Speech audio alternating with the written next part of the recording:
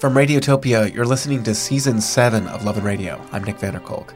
Today's episode, Counter Melody, featuring Bob Paget.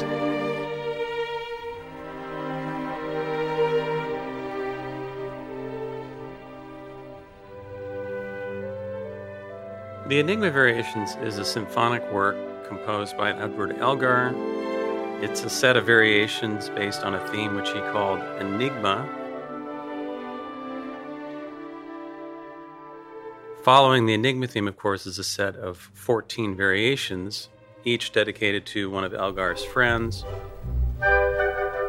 For example, Variation 10, Dorabella, is dedicated to his friend Dora Penny.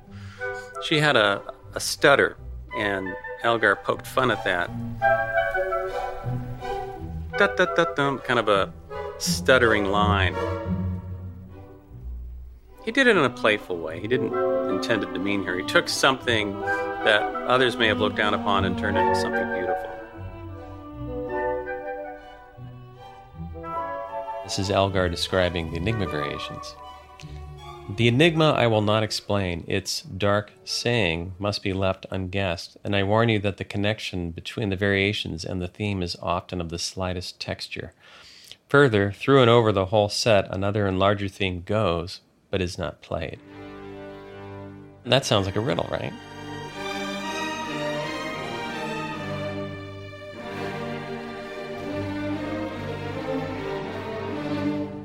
Elgar himself said that the Enigma theme was in fact a counter melody to a very famous theme. Many diverse themes have been proposed. Pop Goes the Weasel, Hail Britannia, Auld Lang Syne, Mozart's Prague Symphony. But none of these melodies actually fit, and so the debate continues. I was hopeful that someone had already figured this out. Somebody had studied this in great detail and had written a book on the subject, and all I would have to do is read it, and all my questions would be answered. And the more I read, the more I realized none of these musicologists had any idea what the missing source melody was. And that's when I decided if I want to know the answer, I'm going to have to find it for myself.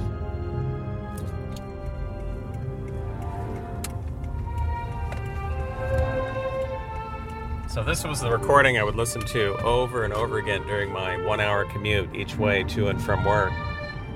Twinkle, twinkle, little star, how I wonder what you are. Something like that. I wouldn't sing the lyrics, but I would try and see if I could fit it. So that sounds awful, actually. It does. There's too many dissonances. It's not a vertical fit. It doesn't work. I mean, you can try and shoehorn it in, but it doesn't work.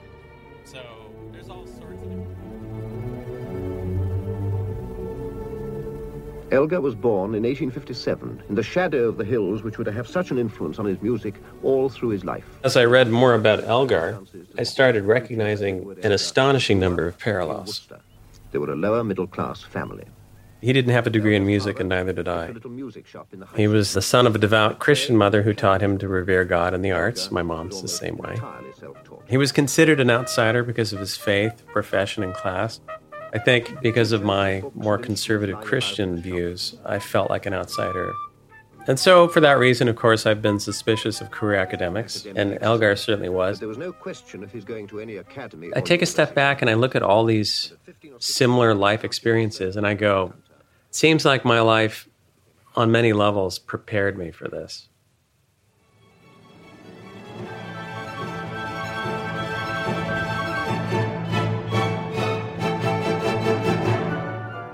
The Mendelssohn Fragments are short 4-note snippets from a concert overture by Felix Mendelssohn called Calm Sea and Prosperous Voyage. Elgar quotes these 4-note fragments. It occurred to me that Elgar quoted Mendelssohn because Mendelssohn quotes the famous theme in one of his own works.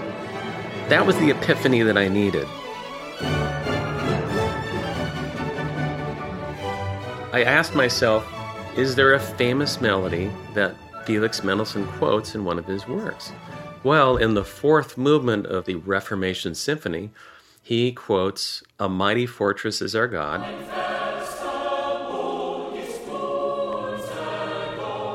Probably the most famous hymns ever composed by the Reformation leader, Martin Luther.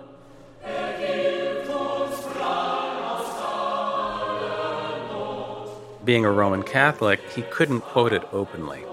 So this is why I think he resorted to quoting it covertly, to maintain his Roman Catholic integrity, but at the same time quietly paying homage to all these great German masters. And I thought, wow, maybe this could be the theme. This epiphany occurred to me on the 200th anniversary of the birth of Felix Mendelssohn. I don't think it's a coincidence.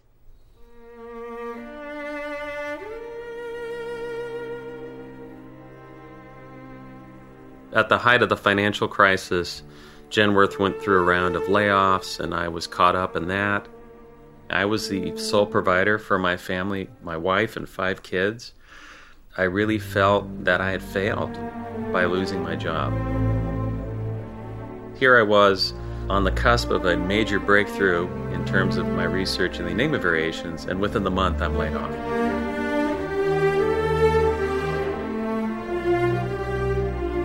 But I was able to pursue the research more extensively at that point because I had more time available.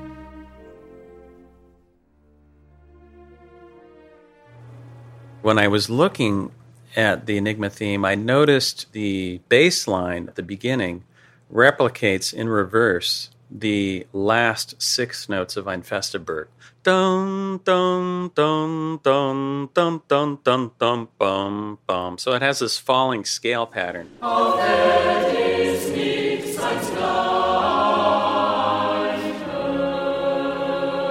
Well, if you do it in minor, in reverse, bum, bum, bum, bum, bum, bum, those are the exact same notes in the bass line of the Enigma theme.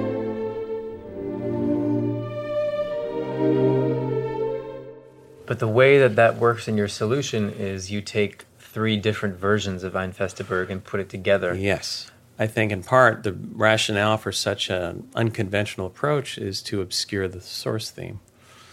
I thought that was truly remarkable.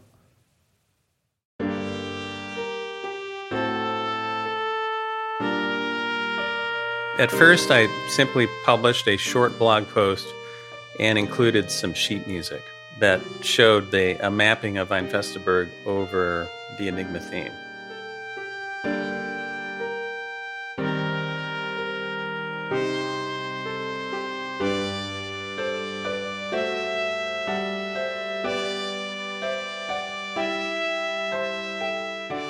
I believe that after putting together this mapping, which was far from perfect, that somehow all the scholars would just magically line up and acknowledge it as the solution, and I'd be heralded as the next great Elgar scholar.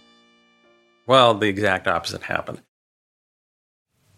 So he says, for the present I will confine myself to saying, the material I've seen from Mr. Paget some time ago now stops short, way short of being convincing. Julian Rushton is one of the most widely recognized experts on Elgar. And of course, he's English, with a stunning academic pedigree. He writes, Mr. Paget is ingenious, if nothing else, in pursuing his obsession. Obsession is not, I think, too strong a word. I think you need to be obsessed to tackle this one. So I agree with him on that. You're obsessed? Well, I think you have to be to pursue something this difficult. It was like right before Thanksgiving. I get home from work, and of course I'm always busy, working, because that's what I do. And there was a moving vehicle. I'm like, what's going on? Are we moving? She's like, no, I'm moving. I'm like, oh no. You could tell she had made up her mind about this some time before. It wasn't a spur-of-the-moment thing. When I asked her why, she said in part it was due to the fact that I wasn't paying attention to her and the kids because I was spending so much time researching the Enigma variations. It snowed a lot that winter, and the roads iced over. I didn't sleep much, I didn't eat much. I think I lost like 20 pounds. I felt powerless, like there was nothing I could do or say to change this slow motion crash. And I was...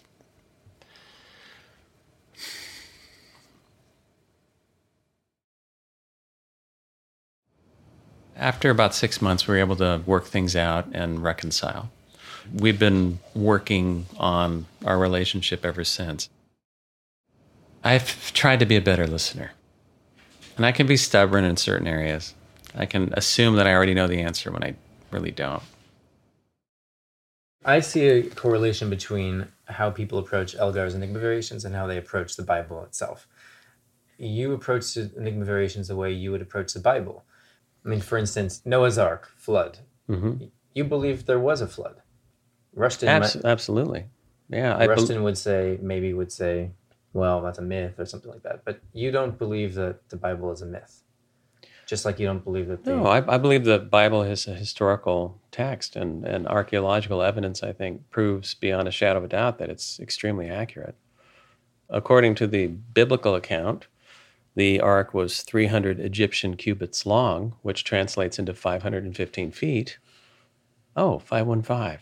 That number came up somewhere before, didn't it? Variation 13. That number, I think, you can link to the whole idea of salvation. But that fossilized ship in the mountain, the foothills of Ararat, is 515 feet long. And what does every culture in the world have? A flood myth. Yeah. Is that a coincidence? So I don't buy into some of these dominant secularized worldviews.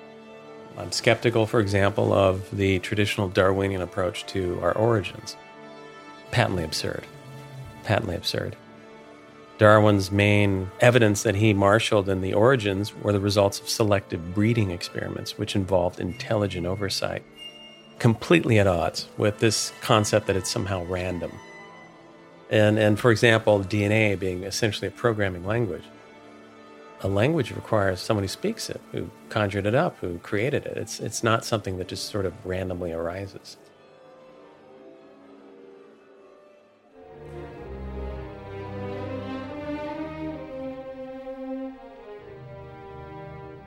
Elgar provided a sealed envelope with instructions that it be opened 100 years after his death.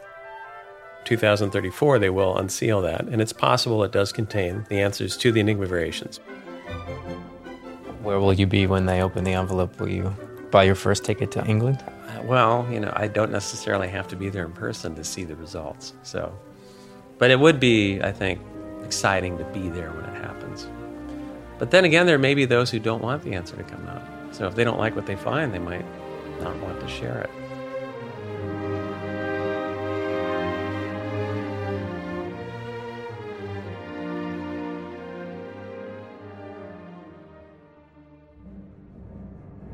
Now, there are some who believe that what I'm finding is merely the product of confirmation bias. And I must respectfully disagree with that opinion. There are just too many parallels to be ignored. The Enigma theme consists of an ABAC structure. ABAC spells aback, and that's actually a sailing term, which means the sail is blown backwards into the mast. Well, retrograde counterpoint is backwards. So take the note letters. They spell EE's psalm. Elgar spells in the bass line DE. Infested Bird comes from Psalm 46. Any matching letters are eliminated. The tuning of the timpani in Nimrod verse, the meaning of it is given by its absence. Notice what happens. The languages that he used within the cipher are English, Latin, German, and Aramaic. And the first letters of those languages spell Elgar. So it's a code within a code. And it's all pointing in the same direction. I mean, if this was a product of confirmation bias, where I'm just inventing these things out of thin air, then I think it would be amazing to try and get them all to basically encode the same set of answers. It's deliberate. It's not the product of coincidence. One or two I could chalk up to coincidence, but when you have scores of them within the score, pun intended, you can't ignore that.